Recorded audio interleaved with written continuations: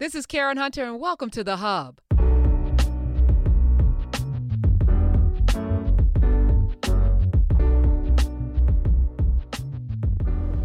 All right, welcome back to another edition of In Class with Carr. I'm with Dr. Greg Carr from Howard University, Africana Studies Department Chair. Man, that's a lot. But before we get into all of that, this episode is brought to you by Aromatherapy. And you can check that out at livebetter360.com. That's livebetter, the number 360.com. Hit the shop button. Check out all of the wonderful Aromatherapy scents, including Dreamy Lavender, Tropical Paradise, Gold Shimmer, and my favorite, Vanilla Vibes. It is whipped body butter, shea butter, and it is infused with CBD that comes straight from hemp farmers in Kentucky who are black. So support black-owned hemp farmers. Get your aromatherapy at livebetter360.com. Now back to Dr. Greg Carr, In Class with Carr. Livebetter360.com. Got it written down. Right. And also subscribe to the channel. Yes. Give us the thumbs up, and then follow Greg Carr at Africana Carr on Twitter. All right. Good. Y'all's president is out at Mount Rushmore for the 4th of July. We were going to do a whole 4th of July thing, but you were like, with those monuments, though, that Mount Rushmore. Okay, talk to me, Dr. Carr, about what we need to know. Well, you know, as you say, sis, it's good to be back with you again, Professor Hunter, and with the family who continues to give us and lift us up and say, let's all keep doing this work. And we always talk about this as well. You all know that when you see the two of us, when we're having our conversations, these are kind of informal conversations, as Karen says, breadcrumbs, you know, and we're just representative of the many, many, many, many, many teachers who have done this work over the arc of the last century and a half and beyond in the United States. And so it's really heartwarming to hear from teachers who are out there, kindergarten through high school, college teachers, folks in the community saying, you know, yeah, keep going. We've been saying this. Yes, you have been saying it. So we're glad to have y'all in this conversation. And, you know, we were talking about July 4th. We know our people always take a day off and celebrate, but we've never really tied it to independence in the same way. And so we said, well, you know, rather than do a July 4th, because, you know, as you say, Karen, now being black is the thing. Everybody is into it. So there's going to be plenty of July 4th critiques. People are going to read, and they should, What to the Slave is the 4th of July by Frederick Douglass, that speech he gave in Corinthian Hall in 1852, because black people, as we talked about when we talked about Juneteenth, we used to take July 5th as a day we would use to criticize July 4th before the end of slavery. So Douglass gave that speech on the July 5th ritual in 1852. In fact, when I lived in Philadelphia, I was there for 17 years. I would, on July 4th, if I was in town, I would go down to the old Pennsylvania State House, which is now, they call it Independence Hall, where they did the Constitution. And of course, now we see Hamilton is back in the news again, and the Constitution. But I would go down there and I would carry my copy of What to the Slave is the 4th of July and read it while I was watching them. Every July 4th. Wait, talk about Dr. Carr. You have a physical copy of it, which I'm sure. Of course, sure. And that's easy enough, yeah. So what did it look? You had a book, and you would. Oh yeah, I would carry my book. Yeah, I mean, and it just started orating in the middle. Oh no! I wouldn't go out and start no beef, because you know everybody going to jail at that point. Right. Okay. No. But I would reread it. You know, I wouldn't drive that day. I would take the subway down, and I would go and reread it while I was watching the scene, because what Douglass narrates in 1852 was so vividly on display on July 4th in Philadelphia, the city where they made up America. In fact, they used to have, now they've got a National Constitution Center. In fact, I was there the day they dedicated the National Constitution Center. They had the Supreme Court justices all came, almost all of them, and they had one of them, I think it was Sandra Day O'Connor at the time, who was off the bench, I think, at the time. But she pulled the curtain to unveil the Constitution Center, which sits across from Independence Hall. But they had a huge wooden frame framing the stage, this massive building. And the curtain was attached to the stage. And she yanked it once, she yanked it again, and then you saw the thing look like it was getting ready. And everybody was like, whoa. But then the curtain came. I was like, wow, I'm about to see the death of about a half dozen Supreme Court justices. But anyway, but before the Constitution Center, they used to do this over in front of Independence Hall. And if you got there early enough, if you were from Philly, you might know this, you went around the back, and they would actually have the Liberty Bell They would bring it down. Now they have a whole pavilion for the Liberty Bell. Shout out to the black folks. These are black folks in Philadelphia who protested for years. We used to go down there. They had red, black, and green flags. We would be down there protesting because Philadelphia is also a home of the first White House, the so-called President's House. That's where George Washington was. That's also where he had enslaved on a judge for a time, Hercules, one of his cooks, and these cats ran away. In fact, what's the young sister who was at Delaware? She's not at the University of Delaware anymore. She wrote a book called Never Caught, where she talks about On a Judge. Now, this isn't the first book on a Judge, but it's a book that continues in that, I'll think of her name, Erica Dunbar, Professor Erica Dunbar, good sister. Book came out maybe last year, a year before last. And she told again the story of On a Judge. And this is how it used to work. See, Washington and them were in Pennsylvania. By then, Penn's experiment, Pennsylvania, was engaged in abolitionism. And so, but the thing was, in the enslaved state of Virginia, where, you know, Washington had Mount Vernon, right, you could, if you had enslaved Africans who stayed out of the slave state for X number of days or months, if they went past the deadline, you had to do something about it. You might have to free them. So what Washington would do is the enslaved Africans, he would have him with him in Philly at the president's house. He would keep them until the week that they were up on the deadline and then send them back to Virginia to make sure that you could keep the enslavement cycle going. They stay there for a week or so, and then he bring them back and the clock start again. Well, On a Judge. Dred Scott, didn't he? Well, it's the same principle. Absolutely. This would have been the 18th century, 1780s, 1790s, but that's exactly right. 60 years later, you see with Dred and Harriet Scott and their two girls eventually, the whole idea was they were in the upper Mississippi territory in what is now Louisiana, not Louisiana, what am I saying? They were up in Minnesota, Fort Snelling, which is still there, by the way. In fact, well, anyway, the whole idea is that they were in so-called free territory. Then they come back into Missouri, and the idea is, no, I was gone too long, and I should be free. And of course, the case made it to the Supreme Court, at which point Roger Taney, the Chief Justice of the Supreme Court, said, no, there's nowhere in this country where you are free if we decide you're not free. I mean, for varying legal reasons, but this was after the Fugitive Slave Act of 1850, which is a whole nother story. But, you know. But I just wanted to underscore that because I just think it's so powerful that a person in bondage, and I keep getting this because I'm having a patent conversation with a patent lawyer about all of the patents that Black people, you know, invented in the 1800s while they were in bondage. But, you know, that they knew the law, that Dred Scott knew the law as a person in bondage. Oh, yeah. That you know, On a Judge, that they knew the law. You know, it's interesting. Like, how do you get that knowledge when you're stripped of it, when it's illegal to read, you know, and yet we still found a way to know what we needed to know? Well, you know, actually now, Karen, you know what? We should, as old folks in the South, you say, we should tarry on that question for a minute. This podcast is brought to you by Carr. With all the uncertainty in the world right now, everyone's top priority is safety, and protecting your vehicle is crucial, whether you're on the front lines as an essential worker, out there protesting, or even making trips to the store. We rely on our cars a lot, and I actually want us to get out of debt. So hold on to your cars, pay off your car, but that also means you're going to need extended coverage. So go to Carr. Carr takes the worry away from car repairs. They have affordable protection plans that can save you thousands for a cover repair, including computers, GPS, electronics, and more. And the people at Carr understand payment flexibility. That's a must. Monthly payments can be customized to your needs with rates as low as $99 a month. No long-term contracts or commitments. Carr gives you options others won't. Carr gives you options others won't. You can get to choose your favorite mechanic or dealership to do the work, and Carr takes care of the rest. They also offer complimentary 24/7 roadside assistance and a rental car while yours is being fixed. Carr has helped more than 1 million customers, so you drive with confidence and peace of mind, knowing you got covered by America's #1 auto protection company. For as low as $99 a month, you can keep your family safe and save thousands for a covered repair. Give them a call, 800-CAR-6000, mention code Karen, or visit carshield.com. Use code Karen, Karen, to save 10%. That's carshield.com, code Karen. A deductible may apply.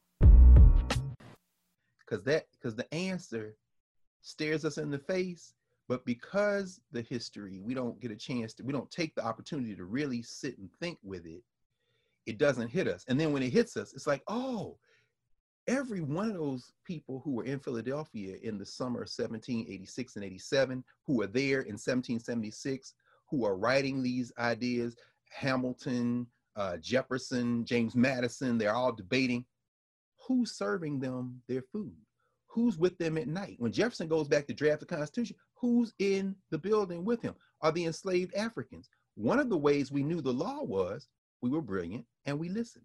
So if you can imagine in Philadelphia, Richard Allen, Sarah Allen, all them cats there, this thing is going down and they are literally in the rooms. But as Sam Greenlee wrote in The Spook Who Sat by the Door in the novel, and they made the movie, a black man, a black woman with a mop and a bucket can go anywhere and you're invisible. They're literally in the rooms. So I can't you imagine? There's another movie for your movie making army, Karen.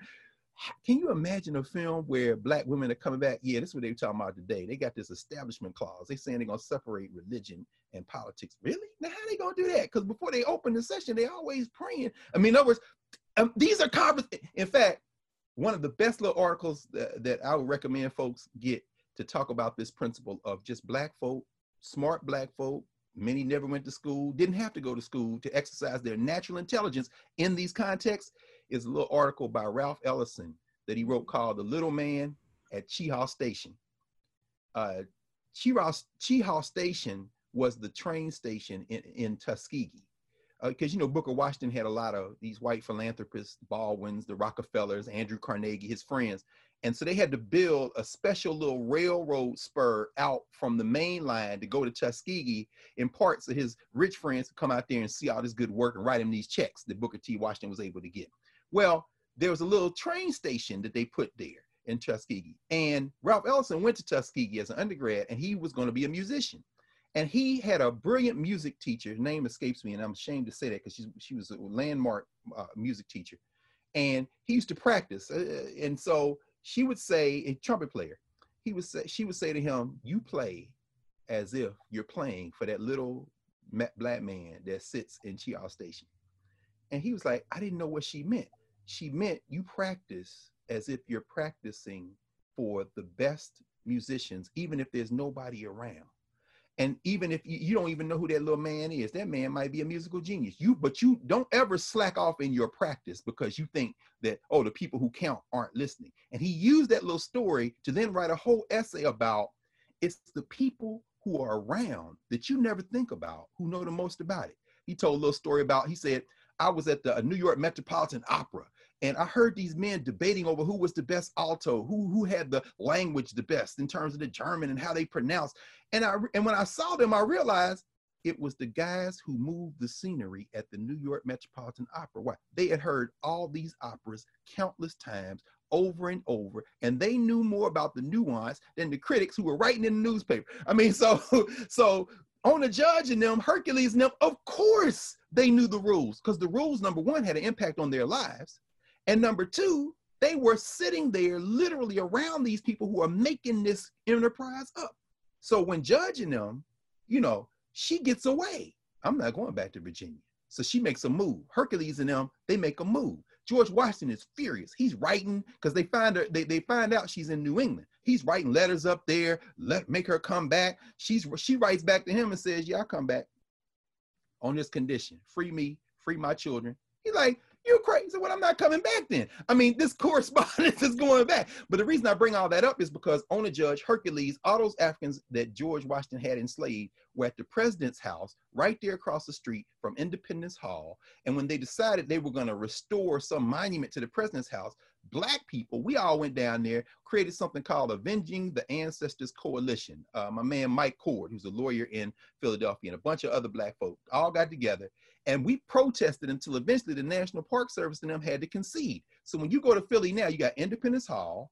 Across the little street, you have where the Liberty Bell is. That Liberty Bell has a pavilion now, and then they have the footprint of the president's house. But before you get into the footprint, there's this whole tribute to the enslaved Africans who resisted, with their pictures, with their stories, with what life was like for Africans in Philadelphia at the beginning of the founding of the Republic, so to speak. And it's all due to black people who said, no, you're going to tell our ancestors' story because we weren't down with what went on. The reason I bring all that up is because on July 4th, what I used to see around the back of Independence Hall now takes place in that little pavilion where the Liberty Bell is. Before they start the ceremony, they would bring out children. I'm talking about children, 5, 6, 13-year-olds, 16-year-olds, 10-year-olds. And they would have, you know, their summer clothes on. And then you would see a couple with white gloves on. And then they would announce, this is now, if you didn't know this was going to happen, this might happen like an hour before the big ceremony with the mayor and everybody else on the other side. But I would go around there and you would see this little group, maybe 100, 150 people. And then this little group would come out and they would say, these are the descendants of the signer of the Declaration of Independence. These are children. These are little white children. I'm saying, I'm looking at them like, what? Okay, you're a 6-year-old. What you know about John Hancock? What you know about, what? No, oh yeah, oh, those records, oh yeah, no, I am a descendant. And then they would give one of them a mallet, a little soft mallet like you put on a timpani drum with a, you know, furry head mallet. And very lightly, with those white gloves on, boom, they hit the Liberty Bell. I saw that with my own eyes.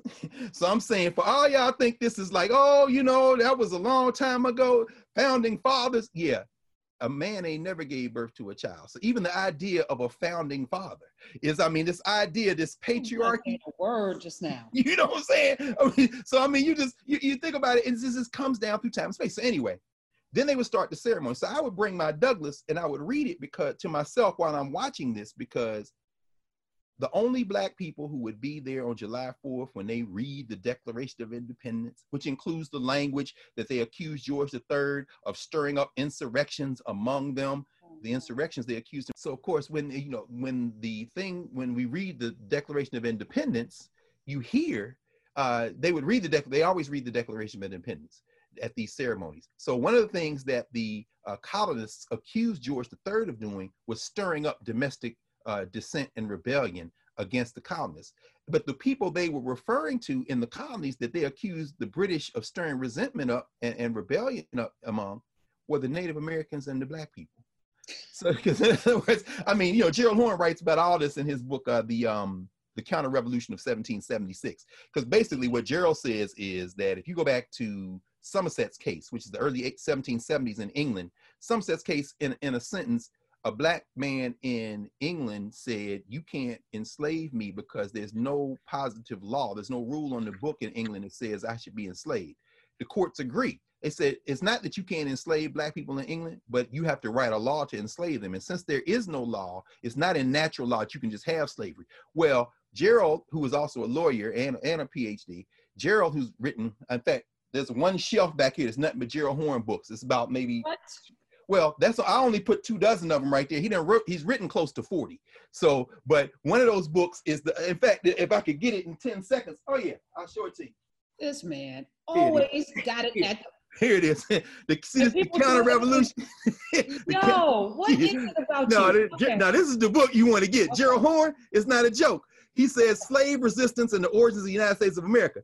Gerald's thesis is, and you kind of get a gloss of this in the 1619 project, but it, you know, like everything else you do in white institutions, you don't want to put the pedal to the metal all the way. Gerald puts it all the way down.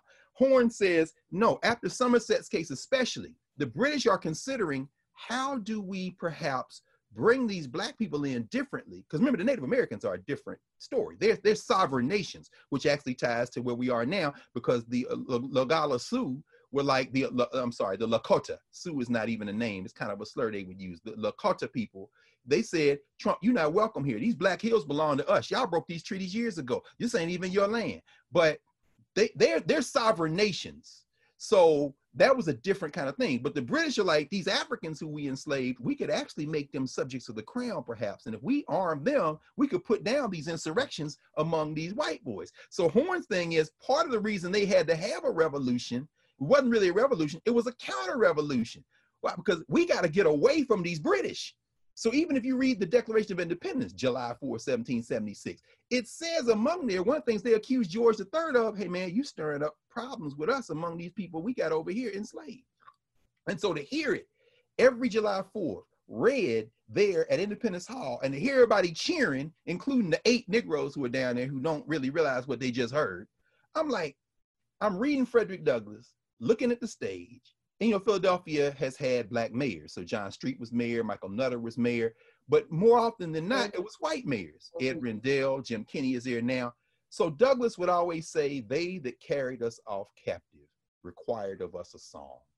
And I would read What Did the Slaves for July to myself, look at that stage, and if it wasn't a Black elected official, it was the only other Black people on that stage were the Black choir.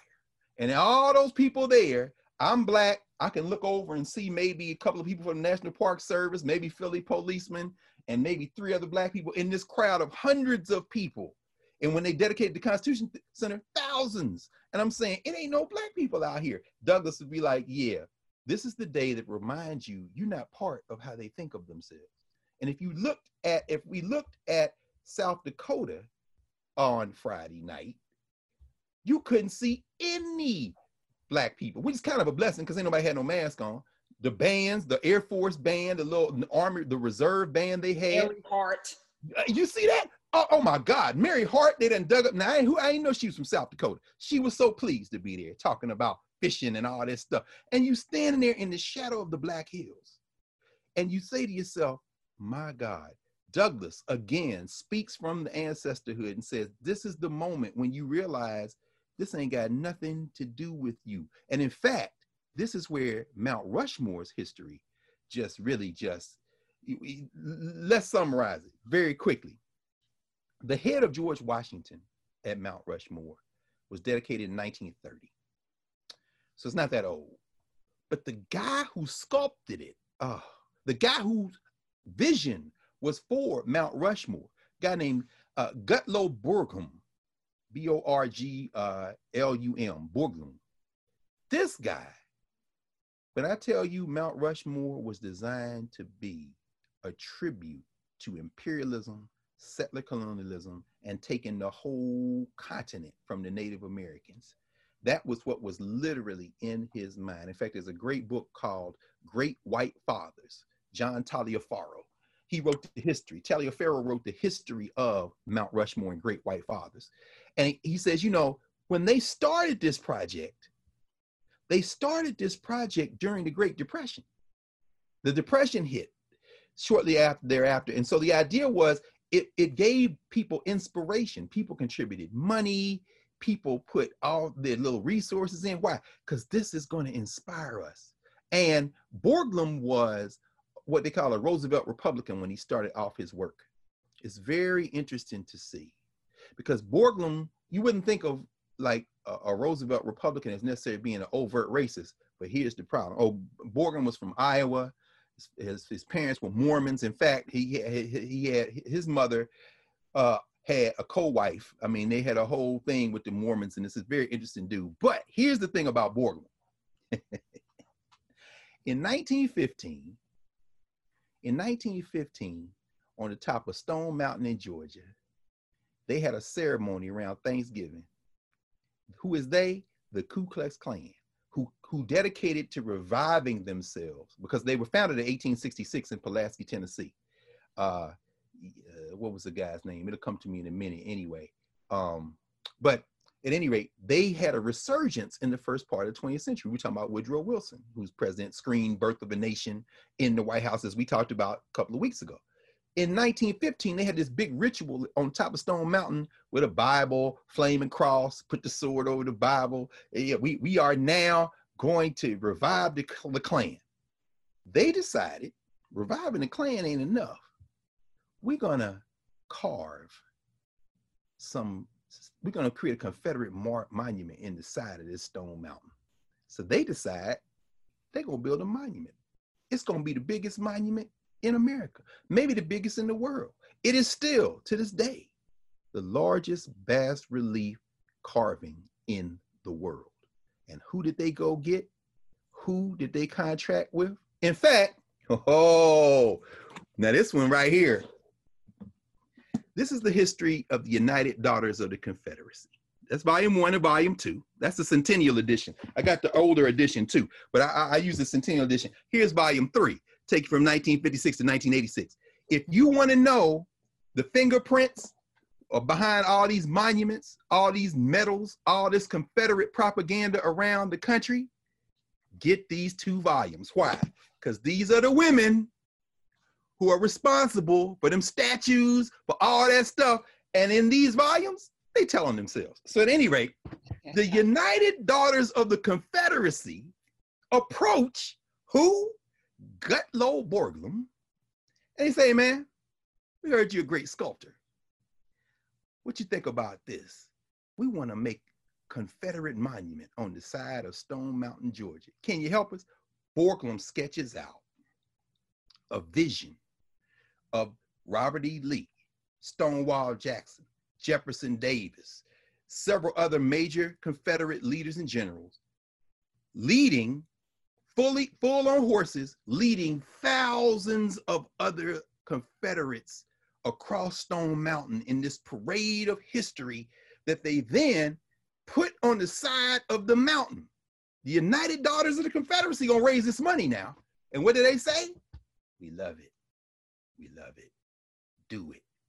So Borglum starts work on what we now know as Stone Mountain, Georgia. The Klan start raising money. The UDC is raising money. But then he takes a call around 1925 from the people at Mount Rushmore. The guy's good. So he says, you know, we'd like to, what you think about a Mount Rushmore monument? Now, mind you, this guy been working with the Confederacy, the United Daughters of the Confederacy, Klan support to build this Confederate monument in Georgia. They call him from South Dakota, and he says, yeah, I could do that. This is what I would do.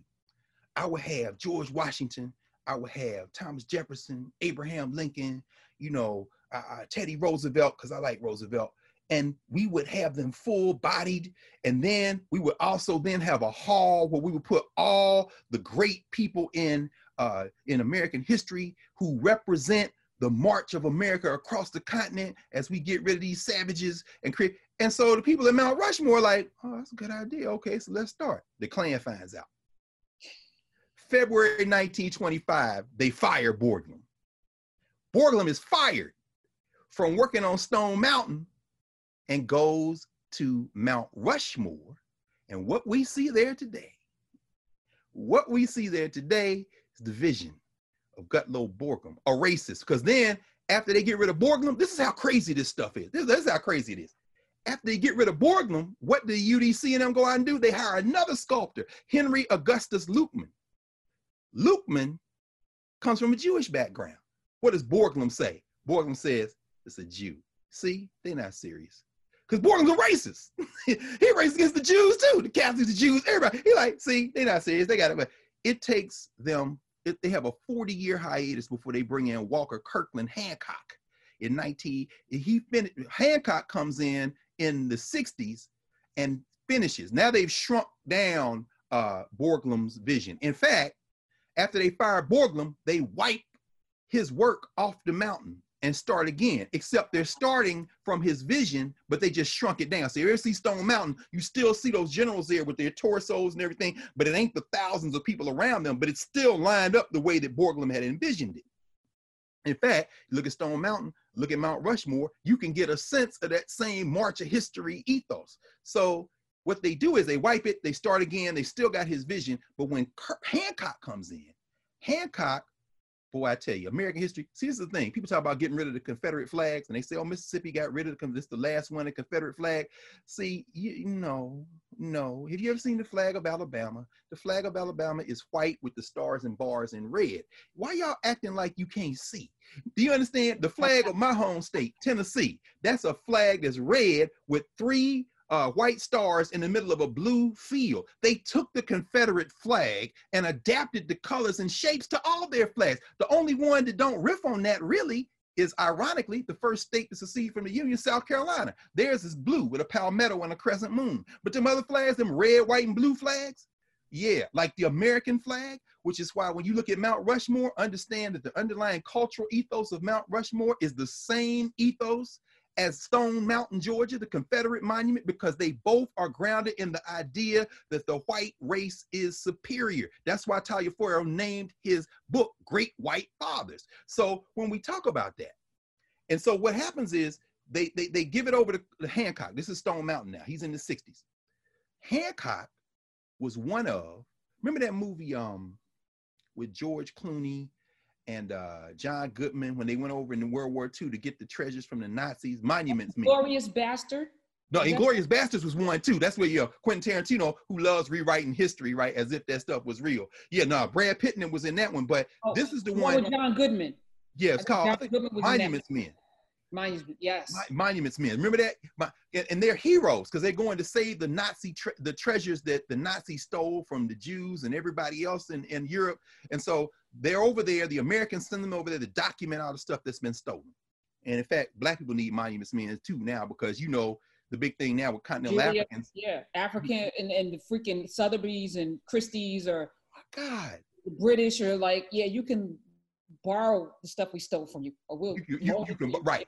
Once you create a museum that meets our standards, right? That's come on. In fact, the brother Chike, the art historian, I was reading some in the New York Times last week. On my show a couple of weeks ago. Oh, you had him? I gotta go back and find it. Yeah. I'm gonna post that video. Yeah. Please do. And y'all watch that, please, because he was hot and righteously so in the paper. How y'all gonna tell me that, because they just sold this thing, the French dude, right?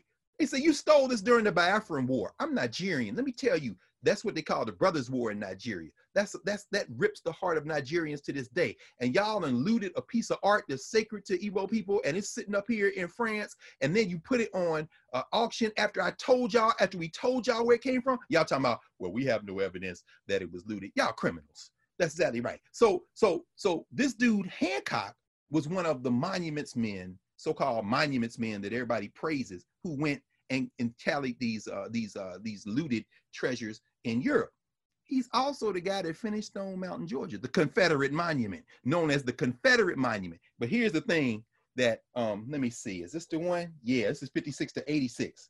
So he's there, May 9th, 1970, when they dedicate Stone Mountain, Georgia, with Vice President of the United States, Spiro T. Agnew, as principal speaker. A Stone Mountain commemorative stamp was issued by the United States Post Office. These are Confederates. These are traitors to the United States. So Walker Hancock got the job done. And I should read one other thing, Karen. You appreciate this in New York, New Jersey, especially. Remember I said they fired Borglum, who then went on to build now, of course, Mount Rushmore.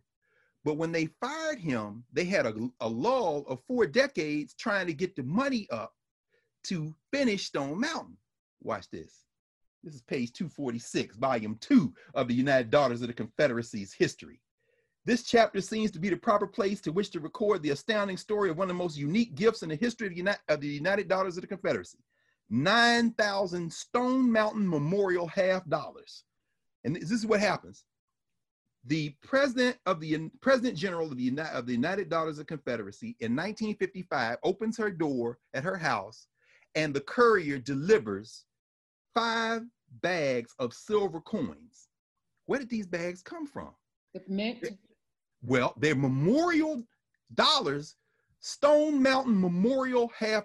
They're legitimate currency that were printed to raise money for Stone Mountain, but somebody had them for 40 years. Oh, where you had them, Karen? The gift was from Mr. Bernard Baruch of New York. Ever heard of Baruch?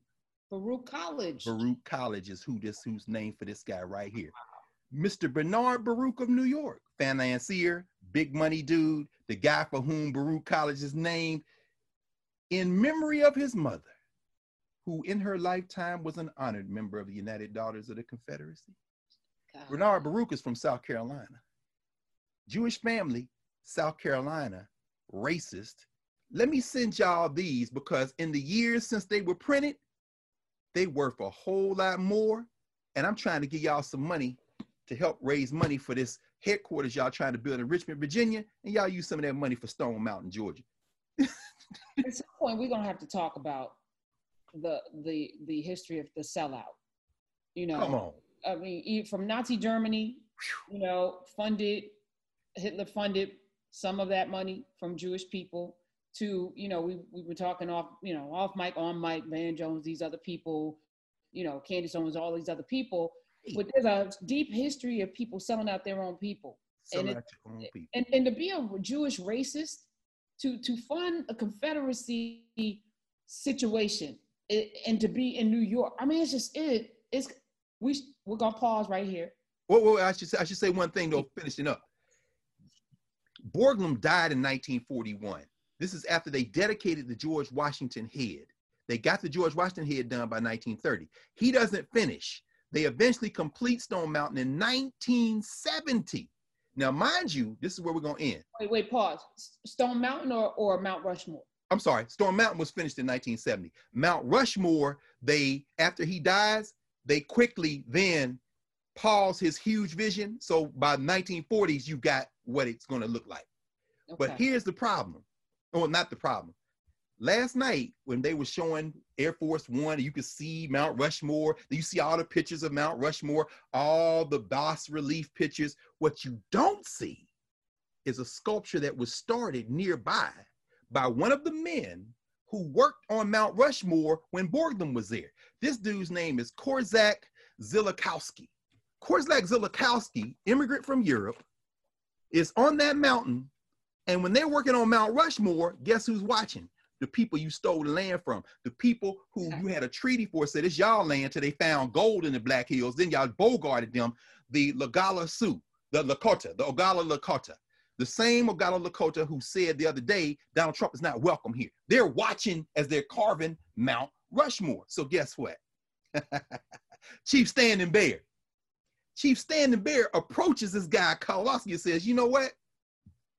We want you to work on a monument for us. Yeah, what? Yeah, so they finished Mount Rushmore. The Lakota people, who we call the Sioux, then contract with this dude who dies, then his wife takes over, then the children take over to build the Crazy Horse Memorial. There is the head of Crazy Horse is 88 feet. It's looking right at Mount Rushmore. When completed, the Crazy Horse Memorial will be 641 feet long, 563 feet high. Crazy Horse is sitting on his horse, pointing at Mount Rushmore like, get off my land. It dwarfs Mount Rushmore. Mind you, Crazy Horse is the dude that gave Custer his scalp at Little Bighorn.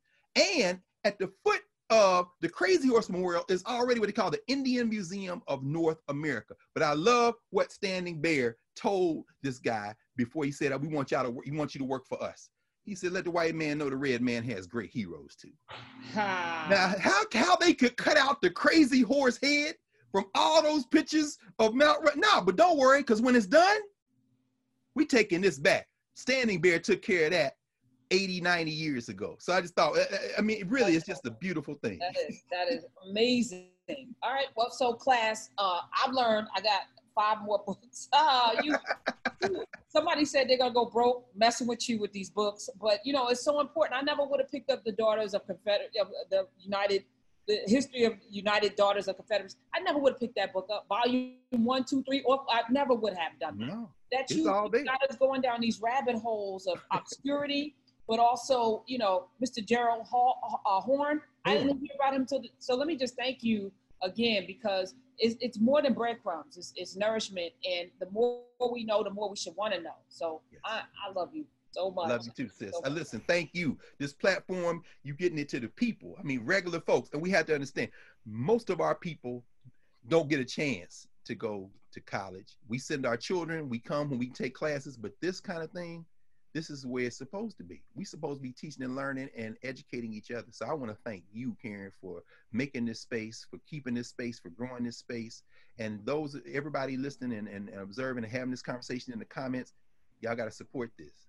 And let me just also say, I posted a video about, how I feel about people on social media, particularly YouTube comments. I saw it. Some people got in their feelings about it, but I'm like, if I'm not talking about you, we're trying to build a culture here of learning and growing. And if you're just here to criticize, you're not welcome. So I just want to this is a particular kind of space, and I created it so that we can be like family. Yes, we can disagree, You could not like some things, you could not like some people. But what we're not going to do is denigrate and destroy folks verbally in comments because we can. So if you ain't like what I had to say, do better. That's it. Right. That's right. it. That's easy. Yeah. Old folks used to say in the South, the hit dog hollers. So I mean, if you wasn't hit, you shouldn't be hollering. I'm not hollering. I thought it was beautiful. I love what you said. Thank you. All right. Dr. Carr, follow him at Africana Carr. Subscribe, because we do want you to subscribe, because that does matter. Give the thumbs up, because that does matter. Follow him at Africana Carr on Twitter. I'm at Karen Hunter on Twitter. Please. We'll see y'all next week. Thank you, Dr. Carr. See you next week.